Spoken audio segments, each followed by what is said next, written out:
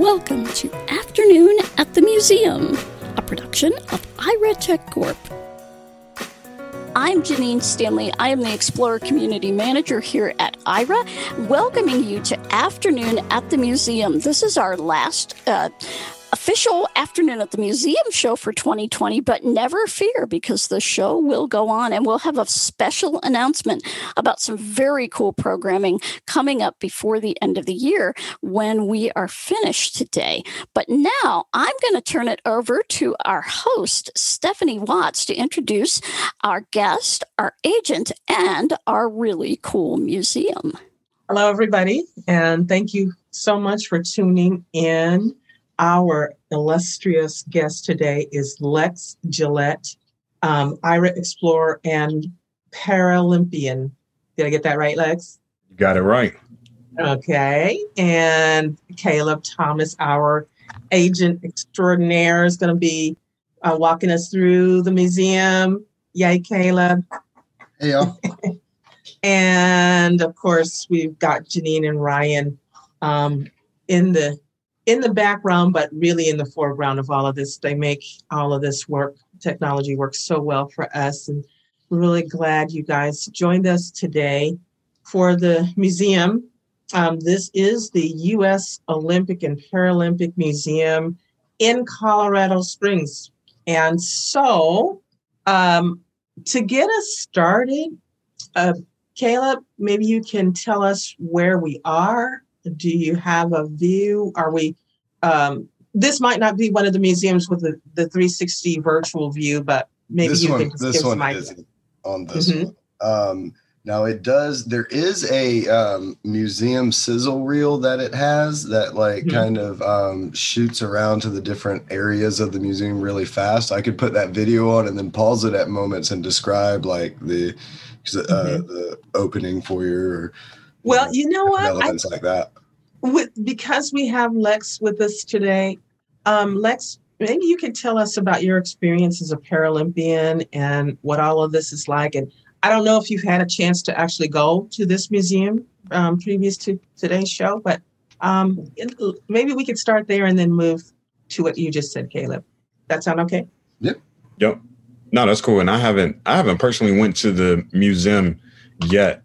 I know it hasn't been open too long. I've had some communications with people making sure that certain facts and information is correct, but outside of that, certainly haven't had the luxury of going to the museum yet. But I am excited to go because I hear it's really phenomenal. For everyone who's listening, I'm a Paralympian, a 4-time Paralympian, actually. So been to the games.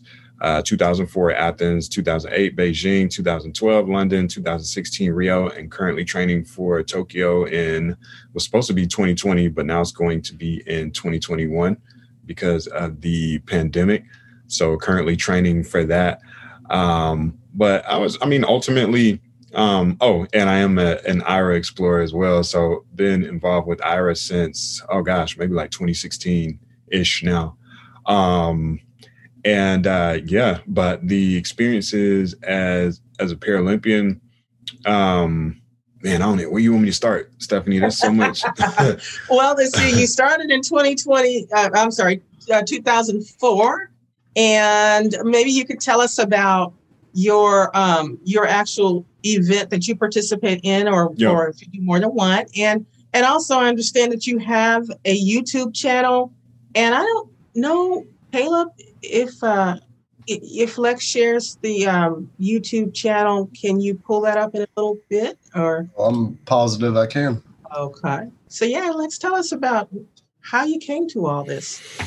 Yeah, so for me, it all started in high school. So I feel like I was one of the fortunate ones. A lot of Paralympians out there may hear about it later in life, or maybe they have a doctor who performed an operation on whatever they need to get, whatever they're working on, and maybe that doctor knows about the Paralympics, or maybe they just read about it in a magazine. But for me, I was in high school and I had a teacher who knew everything about adaptive sports and recreation.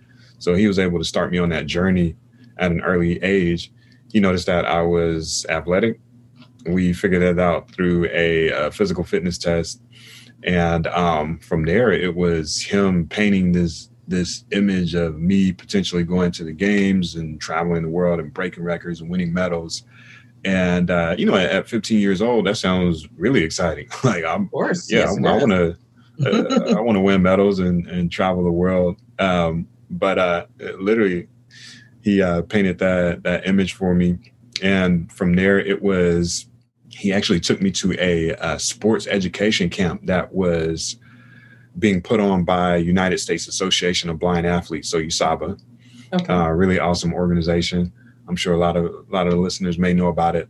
And this particular camp was in Kalamazoo, Michigan, and there were a number of different activities that you could participate in, from track and field, all of the events in track and field, to swimming, to wrestling, goalball, cycling, so many different things to test out and figure out where your skill sets lie. And from that camp, it was evident that I was pretty good at track and field.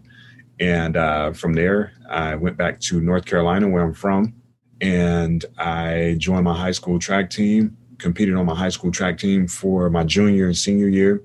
That was, interesting. It was a lot of fun, but certainly being on a mainstream track and field team, there were a number of different experiences with competing at other high schools where there aren't any visually impaired athletes at all, and you have to deal with people's perceptions and like questions. Definitely. And stuff like that.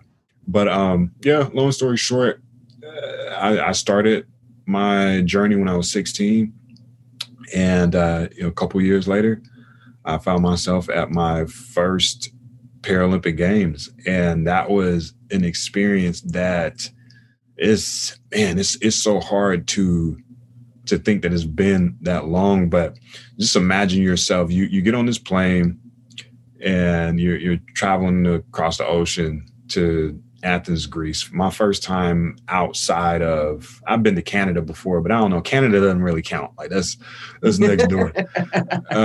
Exactly. You're on your way to Athens, Greece. Yeah, definitely. I mean, there's so much there in terms of Olympic history, like biblical history. I mean, it's Greece, it's Greece. And so we go over there, and there's so much excitement from all types of angles. You get into this village, which is a large area where all of the athletes stay. Mm-hmm. You have a ginormous cafeteria inside where you have so many different types of food, from McDonald's to Caribbean food to Japanese food or Asian food to South American food. So you can choose whatever items that you want. You can get massages whenever you need. You can go to the rec area, which it differs from village to village, but some of them have pianos and keyboards and drums and things like that, or video games. The one in London rock star status, basically. Yes, they definitely treat you well. I think even in London, we had a movie theater.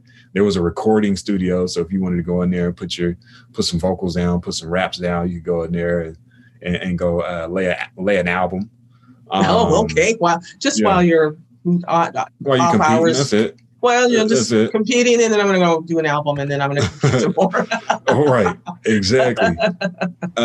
So you have all of those things inside of the village. Even, there's other things like a bank, if you want to get a pedicure, a manicure, or a haircut, different like restaurants, souvenir shops, like all of those things are inside of the village. Even a post office, so you can mail things back home or send postcards or whatever. Okay. So they try to make sure that, that environment is inclusive of everything that you could possibly need. But then you get to the actual, the competition venues, which is why you're supposed to be there. Right. And, you get to the stadium, very large. Being a track and field athlete, the stadium is huge. They usually make it to where it fits around. It could be anywhere from 80 to 90,000 fans inside of the stands. And so you get to this call room area first, which is puts you in the mind of like this canopied area where you walk up and they make sure that you have these rectangular numbers that are on your jacket, the front, on the back, and that has your number and your name. You also have that number on your bib, on your competition top as well. So they're checking all of these things to verify that it's really you. And you go inside, they go through all of your bags to make sure that you have the appropriate equipment. For me, I use spikes. So I'm a long jumper and a sprinter. So I have these, interesting looking shoes that have spikes on the bottom, which gives me the ability to, when I'm on the track, I'm able to grip the track and really pick up some major speed. And they're making sure that those spikes meet the regulation length. So you can't have something that's too long. They're going through all of those things. We have to wear a blindfold as well when we're competing. So they want to make sure that. Exactly. Oh, okay. Exactly. That was it. When I had first gotten into the sport, I was like, that makes no sense to me, but all right, cool. I don't make the rules. So they make sure that everyone's blindfold is completely opaque so that everyone's on a level playing field. And they make sure we have no electronics. So if you have your phone, you have any type of music player, whatever, they're taking that until competition is over. And that has to deal with not being able to, have any communication with, I'm guessing someone who may be able to give you some information that you can use. Right. It levels the playing. Exactly. And so once you get through that, and they make, everything is good, you check out, then they line all of the athletes up and their guides. That's something I didn't mention. So as a blind athlete, you have a guide who you compete with. Whether you're in a sprint race, you have the guide who's running to your left or right hand side, and you use a tether that connects at the hand to make sure that you're locked up when you're running. Or in my case, in the long jump, your guide is someone who stands in one stationary location, and they're giving you this audible clapping and yelling, straight, so you can find out which direction you need to run. And so in the field events, you're not allowed to, your guide can't move. So you have to do everything via the auditory signals, auditory cues. So they line up the athletes and the guides. You're walking through this tunnel. And that's when everything kind of hushes and it gets quiet because the anticipation is building and people are like, all right, wow, this is that moment that we've been waiting for. And a lot of that is, I'm from America and I may have this competitor from Brazil or Ukraine, Asia. And, people may be saying things, but I don't know what they're saying. But again, just that anticipation is building. And finally, you get to this point where you reach the mouth of the stadium and it opens up so wide and so huge. You're inside of this large structure, and you're walking on the track, which is made out of this, we call it Mondo surface. And the best description for that I could say is it's probably like a rubberized type of feel, but it gives you this firm type of feel, but you're still able to get a response from it when you're running. So it actually, in a lot of ways, when you press that spike, that shoe into the ground and apply that force, the track almost like allows your leg to respond in a way where it's propelling you, which really helps you to, you think about a Usain Bolt who ran, I guess it was like 960 something in the 100 meters in 2008. He's already fast, but when you get athletes on those types of surfaces, they're really able to display just how fast they are. So again, you're inside of this humongoid stadium, and they walk you around a specific area to make sure you're not interrupting any other events that are going on. You eventually get to the long jump area where you sit down and get everything situated. And from there, it's it's competition Game on, time. huh? Yeah, Game on. it's competition time, and Yeah. and I mean, it's an amazing feeling. You know that there's so many people in there. You can hear the claps, you can hear the yells, you can hear the PA announcer. It's just an amazing experience. Well, let me ask Caleb, do we have any clips of Lex in the museum, or would we be able to I didn't find any on the museum itself site, but I do have a number here. I have his TEDx San Diego talk. I have a video of him in the 100 meter in the 2016. Did you win that one, Lex? We don't want to show a video that not that one. You know what? I actually have a link that I can put in the chat here. Hold on a second. Let's see. We'll take a look at Lex, and then we can move on into the museum. I wanted to describe the blindfold that he was mentioning, because it's not just like a regular blindfold. Okay. No, it's not. It looks like something like a superhero would wear. Like it's very kind of angular. It's a opaque plastic. The ones in the picture I'm looking at right now are like a cobalt blue, and yeah, they look like kind of like bigger swim goggles. Then the front surfaces has like kind of hard angles like at the edges, and then on the left temple there's a little Nike swoosh. Okay. Wow. On the inside, so what you can't see, sorry to cut you off, Stephanie. The inside of it, what you can't see is so there's a Braille message on the inside of the blindfold, and it says no fear. And so that's almost kind of like a reminder that in all of these competitions that we go to, sometimes things may not go the way you want them to, and nothing is ever perfect. So to always go into those situations and to not allow those moments of anxiety or pressure to consume you, because it can certainly feel very daunting when you're in front of all of those people trying to, you got to perform at a specific time. I'm sure. Yeah. I mean, to go along with the amazing experience of being in the competition, you are, after all, in competition. Yeah. And, that probably brings a little bit of anxiety for some. But once it all begins, then it's no fear. Yeah. No, it's game time. So I sent a link to Caleb of one of the races that we were in. We were actually in the Paralympic Stadium, the London Paralympic Stadium. So that'll give a good idea of, kind of how it works when you're in the sprinting events, especially. So you long jumped, you sprinted. Any others? That's it.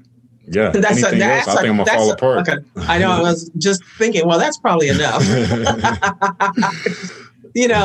When you describe long jumping, the idea that you are not tethered, you are, and I'm trying to picture this, you are literally running, preparing to make your jump, and just responding to the auditory cues. Exactly. So to give him more context, so my guide is probably about 120 feet away from where I'm standing, and he's standing literally at the point where I need to take off from. He first will walk me to the start mark where I need to start from, make sure that I'm straight and that I'm in the middle of this runway that's probably about 3 feet wide. Excuse me. And so you have, although it's 3 feet wide, you still have a good bit of distance on either side. However, you want to maintain that straight line. And whether you are sighted or blind, every jumper knows how many steps that it takes to cover the amount of ground that they have measured. That's one of the key parts of the event. So I know that 120 feet or so, that takes me 16 strides to cover. So when we're training, we're working to have the same run over and over and over and over again, so that when we reach that final step, we're in that takeoff zone. And one of the adaptations for the blind athletes in the long jump is that So on the Olympic side, they have a board that I want to say is about 6 inches, 6 inches from the front of the board to from the back of the board to the front of it. Mm-hmm. And so when they jump from that, they want to get as close to the front edge as possible without stepping over it. If you step over, then it's a disqualified jump, mm-hmm. and that one doesn't count. But for the athletes who are visually impaired, specifically the totally blind athletes, there is a board that is a meter in size, and they put a light coating of probably, I say like baby powder. I don't know if it's baby powder, but it's some sort of white powder that they put on top. And so when you run and jump from that area, they measure from the toe of that footprint that's in that powder. And they measure from that toe to where you land inside of the sand pit. So that's one of the adaptations that they have for us. But everything else stays the same. You have to, if you step past that metered mark, then it's a foul, and that jump won't count. Mm-hmm. Okay. So Caleb, do we have the Yep, the video? And I have my screen shared so that anyone can. Okay. Point someone to be as fast as the blind All athletes. right, Especially the boys have a big issue there finding a good fit for a guide. The women are allowed to run with male guides, which makes the whole thing a bit easier. Caleb, you might want to start from the beginning. Okay. So, it started in the center, so like I didn't know if you had it queued to that specific. No. For some, I don't know. That's awkward. Impairment. And the European champion, Timothy Adolphe, does not start in this. He was due to be in lane 5. Looks like it's Lex from the US and Mehmet Tunk from Turkey, and couldn't pronounce it. World long jump champion. The video won that twice in a row. Lex and his guy. The US Olympic Training Center in Chula Vista, California. Alongside Lex Gillette, his guide, Mason Rhodes. Lane 3 for Turkey. Silver in the 200 meters at last year's European. His blindfold not nearly as cool as Lex's. It's more of a standard. 5 is empty. Was due to be Timothy Adolphe. And in 7 for Thailand, Supitai thumping it with his guide. All of the guides are wearing like bright yellow championship medals to his name. Big debut in this stadium, London 2012. Just the winner to go through from the 3 heats and 1 lone fastest loser. So Lex Gillette now has the fastest PB in this field as Timothy Adolphe shot is currently focused scratched. On Lex. His guide is next to him, also on blocks. Maybe a plethora of reasons for that, but he was in the start list released this morning. Quite a few athletes. His guide is putting his hand on the ground so that Lex can place his hand like right at the right So spot. It's Gillette in 1, in in 3, Songpinit in 7. All right, now it's a shot of all Just 3 athletes and guides. Away they go. Gillette had a little wobble on the blocks, but he's running in a stride alongside his guide, Mason Rhodes. Songpinit second, Tunk third, Tunk coming up, but Gillette will take it. Gillette wins. 11.67, Songpinit second. His guide was close to it. It is a considerable, like, not in third place. Not even a chance. Solid morning work. Victory. And Lex Gillette. Nice work.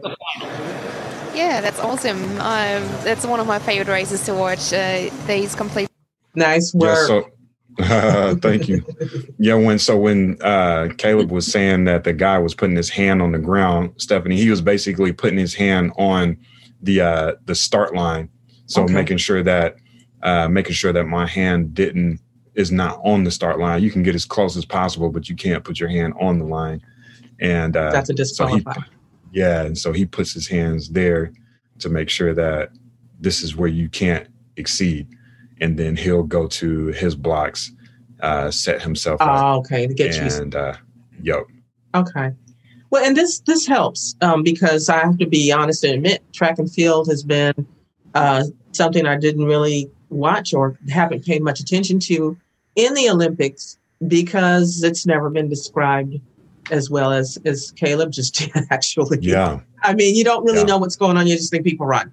And so, and this is hopefully encouraging people to, get out when you can. However, 2021 works out for you, get out. And if you haven't participated in any kind of sports, get started. We've got these wonderful organizations and people and people such as Lex who are in our IRA Explorer community, who are very competent and able to serve as good role models for people. So with that, I actually had a question, if that's all right. Oh yeah, sure. Because I noticed as you're running, like your guide, like he is in step with you the entire way. Yeah. What is the process of like finding a guide that can stand up with you, can hold, his own like to be that? Yeah, no, that's a good question. So when you get to that level, you get to the Paralympic level, you certainly want someone who's significantly faster than you so that they can hit those repetitions, bam, bam, bam, bam. Because if you have someone who they essentially run the same time as you, it's almost like you're competing against each other. So for someone who runs, let's say 11.3 seconds in 100, you want someone who runs sub 11 in the 100, because if they're running 11.3s, if that's your best, that's not going to tax them that much. And in these races where you're having to, you may have a prelim in the morning, a quarterfinal at night, and the semis the next day, and then the finals at night. You want someone who the recovery time for them is going to be basically nothing. Yeah. Whereas for you, it might take a little bit, it might tax you a little bit, but you don't want athlete and guy both to be 100% tapped out, because that just wouldn't provide for a synchronous race. Awesome. Yeah. Yeah. And so we know too, in this museum, we've got great examples of swimmers and I was going to say, talk about Brad. Because Brad is pretty phenomenal. I know Brad. He's a swimmer. Oh, is this Brad Snyder that you're talking about? Yep. I have his article, like his little spotlight from the museum here. Well, let's hear about Brad. So it's a little article that the museum has in its digital collection, they call it. This shows a photo of Brad. He's in the water. He's got his hands outraised. He's got his mask goggles in his right side, right hand, and he's holding them up to the air. It says, Brad Snyder wins consecutive gold medal. Mm-hmm. 1 year to the day after an explosion while serving in Afghanistan left him blind, U.S. Navy Lieutenant Brad Snyder scored an emotional victory in the men's 400 S11 freestyle to win his second gold medal of the London 2012 Paralympic Games. Captain of the swim team at the U.S. Naval Academy, Snyder rediscovered swimming after his injury. His first gold medal at London was in the men's 100 S11 freestyle, and he added silver in the 50 free. It is really hard to imagine I've come this far in a year, Snyder said after winning the 100. This whole journey has been one foot in front of the other. Each step has held an immense degree of uncertainty, even down to this morning. I don't know how the swim would go or how my nerves would be in front of all of the people. It even carried into tonight, but to be able to come out and perform and get to the wall is an amazing feeling. Following up his success in London, Snyder won 3 gold medals and 1 silver at Rio 2016, and his performance in the 100-meter freestyle S11 was one to remember. Snyder finished in 56.15 seconds, breaking a world record that had been the long-standing para-swimming mark of all time, set by the U.S. Olympic and Paralympic Hall of Famer John Morgan. Snyder was honored as the male athlete of the Paralympic Games at the Team's USA Awards. Nice. There's also an article on John Morgan if you want me to read that one. Well, actually, I was thinking that you had mentioned earlier that we have some, I think they call them hidden gems in the museum. Yeah, do any of those give us some pictures and some things that we can share with with the audience? Yeah, they do. So there's one that, there's a statue that is at the opening to the museum, and in the front there's so there's a statue, and it's called Olympus Within. It says this 400-pound bronze sculpture, a favorite of team member Trey O, was created by 1984 U.S. Olympic fencer Peter Schriffen and features the handprint of 1996 U.S. Paralympic discus thrower Nathan Perkins. You might notice the similarities between the piece and the museum's design. It's no coincidence. Schriffen and the building's design architecture Diller, Scofido, and Renfro were inspired by an athlete in motion, a discus thrower. Mm-hmm. Nice. So the statue, it's humanoid. Like it definitely looks like a person, but it looks more like you're seeing the musculature underneath the person, but it's abstract, like it doesn't look like perfect representations of the muscles. It's a bronze statue, but color wise, it's more of like a dirty silver, a pewter kind of color. I like that dirty silver. Like it's got a patina. And then it is of a discus thrower, and it's got the thrower is mid spin, and so the right arm is stretched out behind it. The left arm is kind of cocked so that it can get that full range of motion, full momentum. It has a discus in its right hand. The hand actually looks like a hand, or at least it has a thumb. So I can't tell if it has the rest, but and the head though is more of a, I don't know. It's not even super head shaped. It's more of like a rectangle with it's rectangular shaped, and it kind of goes in the center at a point, which is like sort of evocative of a nose. I think it would give somebody the idea of a person in motion in kind of an abstract way. Would you say? Is that? Yeah, definitely. Fair to say it like that. And I'm trying to find a picture of the actual museum that I can describe, because I do see when they say that they were inspired by a discus thrower, I can see sort of what they mean, just in an abstract way, because it's not loading. It's the United States athletes. There it is. Okay, so it's very, very modern. Like in my head, it kind of brings up like Star Trek Space Command. Like it's very, very angular. Lots of flat surfaces that then kind of seamlessly go into rounded, smooth surfaces. So there's no actual hard angles. I see. Okay. But there's it really is fluid. Yeah. So there's no real hard angles, but there's lots of flat surfaces. Okay. And the almost kind of like looks like there's different wings sort of the building, or at least of the roof or the facade of the building. And the way they're situated, like it's a vague spiral, almost like a pinwheel, that you hold and blow, kind of like that, or like a nautilus shell.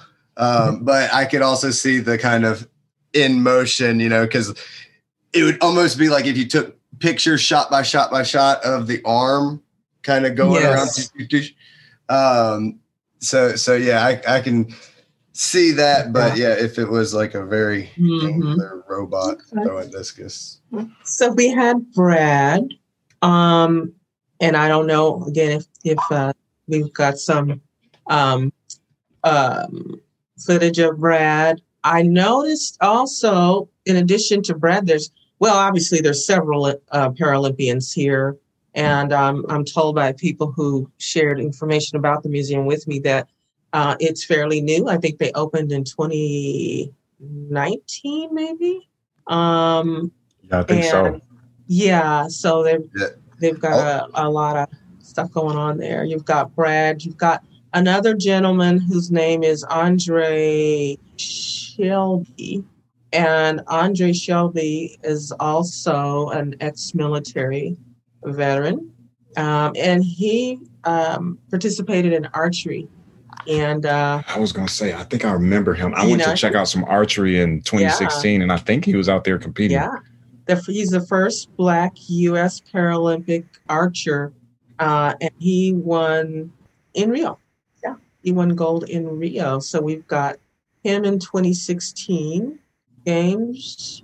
And then there's the last young woman I'll talk about briefly is, and you may see these guys, Caleb, somewhere in the articles. Anastasia, I'm going to try pronouncing her last name, Paganos. And she's a young person hoping to represent the USA in 2021 Paralympics in Tokyo. And I think she is a runner as well. So maybe in the few minutes we have, we can look at did we call them hidden gems or 100 gems? Yeah. Okay. Yes. So that was the first one. Here's another one that I thought was pretty interesting. They have this interactive exhibit that it looks like right now it has two different people. They've got Paralympic gold medalist Matt Scott and Olympic gold medalist Kicken Randall. It is a large, like 7 or 8 foot screen that has like an image of the person, of the athlete, and then in front of it there is a touchpad, and you're able to answer or ask the athlete questions. Like and it has like a whole full conversation, and it says located in the World Watches Gallery, the Ask an Athlete exhibit allows guests to have a full conversation with Paralympic gold medalist Matt Scott and Olympic gold medalist Kicken Randall. Fan of Vanilla Ice, team member Whit B suggests asking Kicken for her favorite song. Yeah, and I'm not sure if it says, but Matt Scott is a wheelchair basketball player, and Kicken Randall is I think she's biathlon. I think she's on the winner's side. So yeah.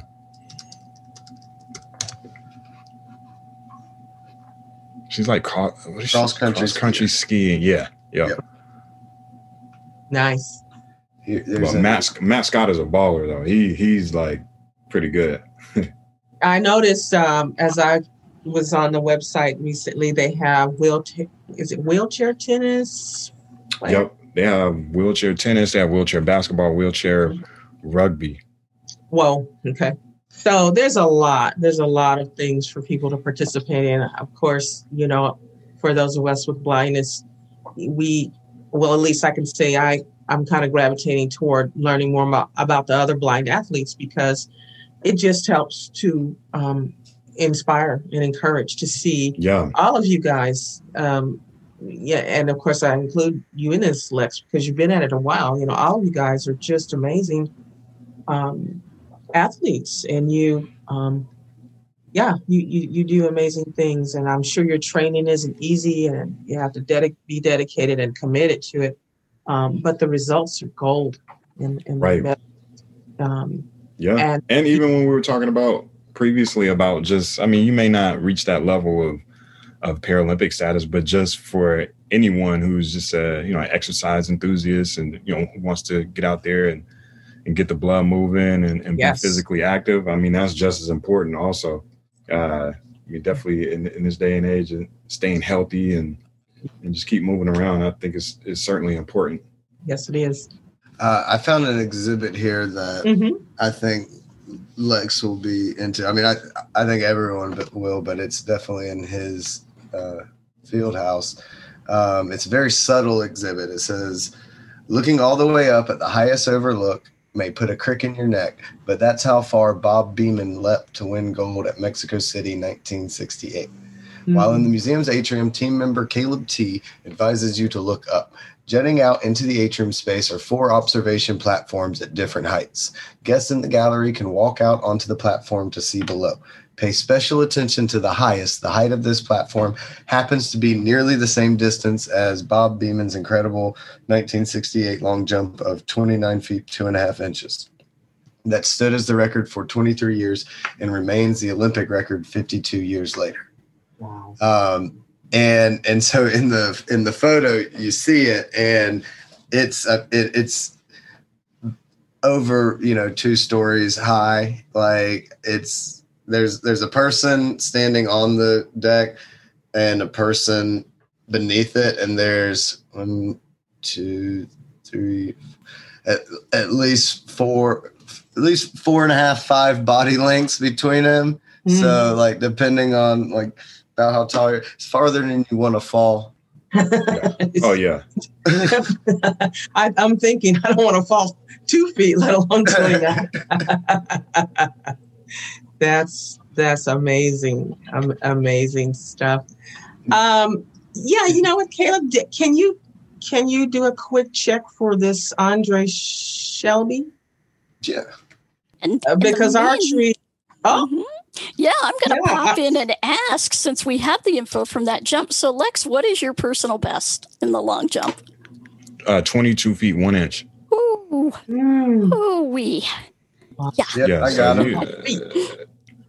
I think I have maybe done that falling over my dog here in the house. Pretty sure I did it. Most of it was sliding on my face, but, That's funny. Well, since we have an archer among us, Janine, right? You are an archer yourself? I was an archer as a kid, and I was so excited to hear this story about Andre Shelby. Woo! Yeah. I've got him here. Okay. Let's learn about Mr. Andre Shelby was the first Black U.S. Paralympic archer, winning gold at Rio in 2016. The photo shows Shelby. He's holding a blue compound bow. It's got multiple strings on it. He's pulling back one. It also has like an attachment at the front that like kind of sticks out like almost like a bayonet in front of it. And he is wearing a hat that says United States Paralympic Team. It says, a motorcycle accident left him paralyzed from the chest down and forced him to retire from the U.S. Navy. But Andre Shelby's competitive fire remained strong as ever after falling in love with a new sport. Former high school athlete and always competitive, Andre Shelby's life took a turn when a motorcycle accident left him paralyzed from the chest down, forcing him to retire from the U.S. Navy after 18 years of service. While his life changed, Shelby's competitive spirit remained high. In a strange way, the accident led to Shelby becoming a world-class athlete. As part of an adaptive sports program during his rehabilitation, Shelby tried tennis, basketball, skiing, water skiing, and horseback riding, among other sports. Next up was archery, a sport he had never tried before. I never touched a bow or even thought about it other than maybe making a stick bow with rubber bands when we were kids, Shelby said. He attended a clinic hosted by Paralympic archer Jerry Shields. That led to a 200-mile trip for another clinic hosted by 2 other Paralympic archers, Jeff Fabry and Russell Wolf. It wasn't long until Shelby was hooked. Originally, it would be once a month. That turned into 4 times a month, and that turned into me wanting to buy a bow and try to get better and better, Shelby said. Archery is more about yourself. It's an individual thing. He had the ability and he had the drive, said Randy Smith, the head coach of the U.S. Para Archery national team from 2005 to 2018. He wanted to get better, and he would put in the effort.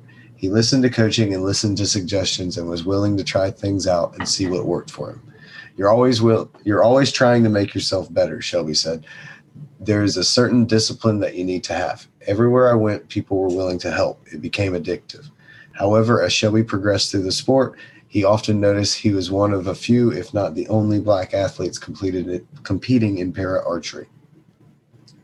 But I've never looked at it as me being the only one out here, Shelby said. The majority of people were always willing to help me out, whether it was giving me tips or helping me get somewhere I needed to be. I never felt like I was the only one, but in the back of my mind, I knew I was the only one out there. While Marilyn Shelby initially thought her husband's interest in archery was more of a hobby, she started to realize it might be quite a bit more as he started competing in bigger and bigger tournaments, traveling further and further from their home in Jacksonville, Florida. On Father's Day in 2015, Shelby qualified for the U.S. national team in the Parapan American Games 1 month later. He won the gold medal in Toronto. Then it was off to his first international competition in Germany, where Shelby helped the U.S. team win gold. There I was, a world champion, which was just unbelievable, Shelby said. That was the year that everything took off. It all came together at one time and carried over to 2016 in the Paralympics. Competing in the Parapan American Games and the World Championships were amazing experience, Shelby said. But qualifying for the Rio de Janeiro 2016 Paralympic Games and becoming the first Black American archer to compete in the Paralympics was over the top. As he made his way around the Maracanã Stadium while each country's delegation was introduced, Shelby marveled at the size of the crowd and the 4,327 other athletes representing 159 countries. The biggest thing that went through my mind was, I'm finally here, Shelby said. In 2012, I tried out for London and thought I was ready. But I was finally on the team in 2016 because in 2012, I was nowhere near ready. To finally make it to that goal, and then it says in parentheses, in 2016, that was just unbelievable and a whole different story. The story doesn't end there, though. Seated 12th in the tournament field, Shelby advanced through the bracket. While the competition was not televised and his family followed the scoring online, in the championship match, Shelby scored a 10 with his final shot to win the compound men's open gold medal by 1 point. Now Shelby is focused on qualifying for the Paralympic Games in Tokyo later this year. He tries to get to the archery range 5 times a week, practicing for 2 to 3 hours a day. He's always been real competitive and serious about his sports. Marilyn Shelby said it makes sense he's into archery as he is. He's so dedicated. Woo. That is an amazing story. Absolutely. Wow. Highlighting archery. That's not something we hear about all that often, but this is great. This is great. You hit a 10 on your final shot. That's yeah. Like, I was going to say, I can't even imagine the feeling, the acceleration. Yeah. That is very impressive. And as you all can see, there is a whole lot to this museum to explore with one of our agents, and we are happy to let you do that as we end our show today. Big announcement before we thank our host and our guest and our agent, but we will be talking on Saturday, December 26th at 4 p.m. Eastern Time with Dr. Linda Humes. And Dr. Humes is from John Jay University, and she is going to be presenting to us all about Kwanzaa. So if you've wondered what the Kwanzaa holiday is about, if you've wondered how you can be celebrating what all of the principles of Kwanzaa are, join us on actually what is the first day of this holiday on Saturday the 26th at 4 p.m. We'll have a video that Linda is putting together for us, and then afterward we will have a live Q&A. So if there is something that you see that you have a question about, whatever, Linda will be here, and we said we're going to talk until we're done. So we are looking at around a 90-minute presentation, but this is going to be really exciting. We are very lucky to have Linda come and join us, and she will be joining us throughout next year as well. And very soon we will be looking at our new Afternoon at the Museum schedule for 2021. I can't tell you where we're going to be and when, because we haven't figured that out yet, right, Stephanie? Well, no, we know we know we have some things in the works. We do. Gonna have a lot of fun. We definitely do. And for these particular museums that have the focus on Black history and Black culture, we are going to be weekly during Black History Month. We will have a different presentation every week. And one of those weeks is going to be specifically with the blind history lady, who's going to be pointing out some stories about Black blind people throughout the decades, which I found fascinating last year when I read them on Facebook. So excited about that. Plus, who knows what we'll come up with. Dr. Humes may be taking us around Harlem on a virtual tour, which will be totally amazing too. So with that, I want to thank our special guest, Lex Gillette. Thank you, Lex. I'm just so excited now because I used to love to watch the Olympics, and I was a big fan of Carl Lewis in the 80s, and just watching him just rule track and field in the 80s was just incredible. And so this just brought me back to some of those images of, the track and field, different events and things like that, and just being glued to the TV as a kid. So thank you so much for bringing all that fun back and kind of giving us a feel for what that's like. Definitely, my pleasure. And with the increased television time for Paralympics, we should have we need to have an IRA watch party next year. Oh my gosh, we definitely should. Yes. Oh.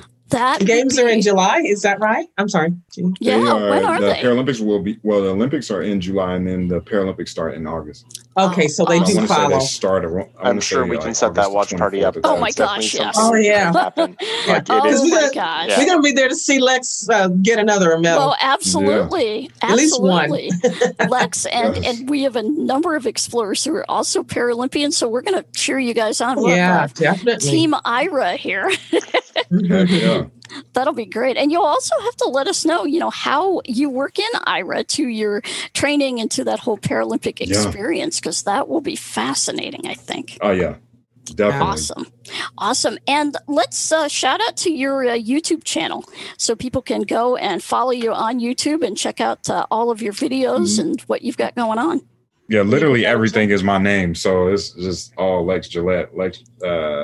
Lex Gillette on YouTube, on Facebook, on Instagram, on Twitter, on LexGillette.com. So, awesome. Yeah, there's a lot of stuff out there. I have to say, you have one of the coolest names for an athlete. I know. Yeah, you just, Lex Gillette is like, okay, that just says, I am athlete. Or a superhero with that mask. Exactly. There you go. Exactly. Yeah. That is great. And a giant thanks to our host for this bold new adventure of Afternoon at the Museum, and we're excited to pick it up for 2021. Stephanie Watts, thank you so much for all the great programming that we've been able to come up with through this adventure. I have enjoyed this opportunity. I think we've been at it now since the later part of August. Yeah, later part of August. It's been one of the better parts of our fabulous 2020 for me personally. I hope that people who are either tuning in for the first time would get something out of it today. And for those who may have listened via IRAcast or however you stream later on, I hope you guys have had as much fun enjoying the episodes as I have in hosting and being a part of this. Love the promotion, and I know the promotion will end, but this brings about the reality that museums have a lot to offer. Very entertaining. You can gather up friends, family, or go alone and use IRA, to walk through. So, absolutely. Yeah, more description calls. Yay. Yay. I was going to say, agents love museums. Yeah, I was going to say the promotion might end, but the great description that your agents will provide will never end. And so you can always call anytime and get a museum done. And believe me, it is an amazing experience. I can't wait until we can actually go to museums again. Exactly. That'll be a blast. I know. my husband and I were just talking about that and the list of places that we have. And one of the places we may actually feature on Afternoon at the Museum, one of our favorite places, which is, I'll spoil it, it's the Polynesian Cultural Center on Oahu. Nice. And yeah, that's a fun one.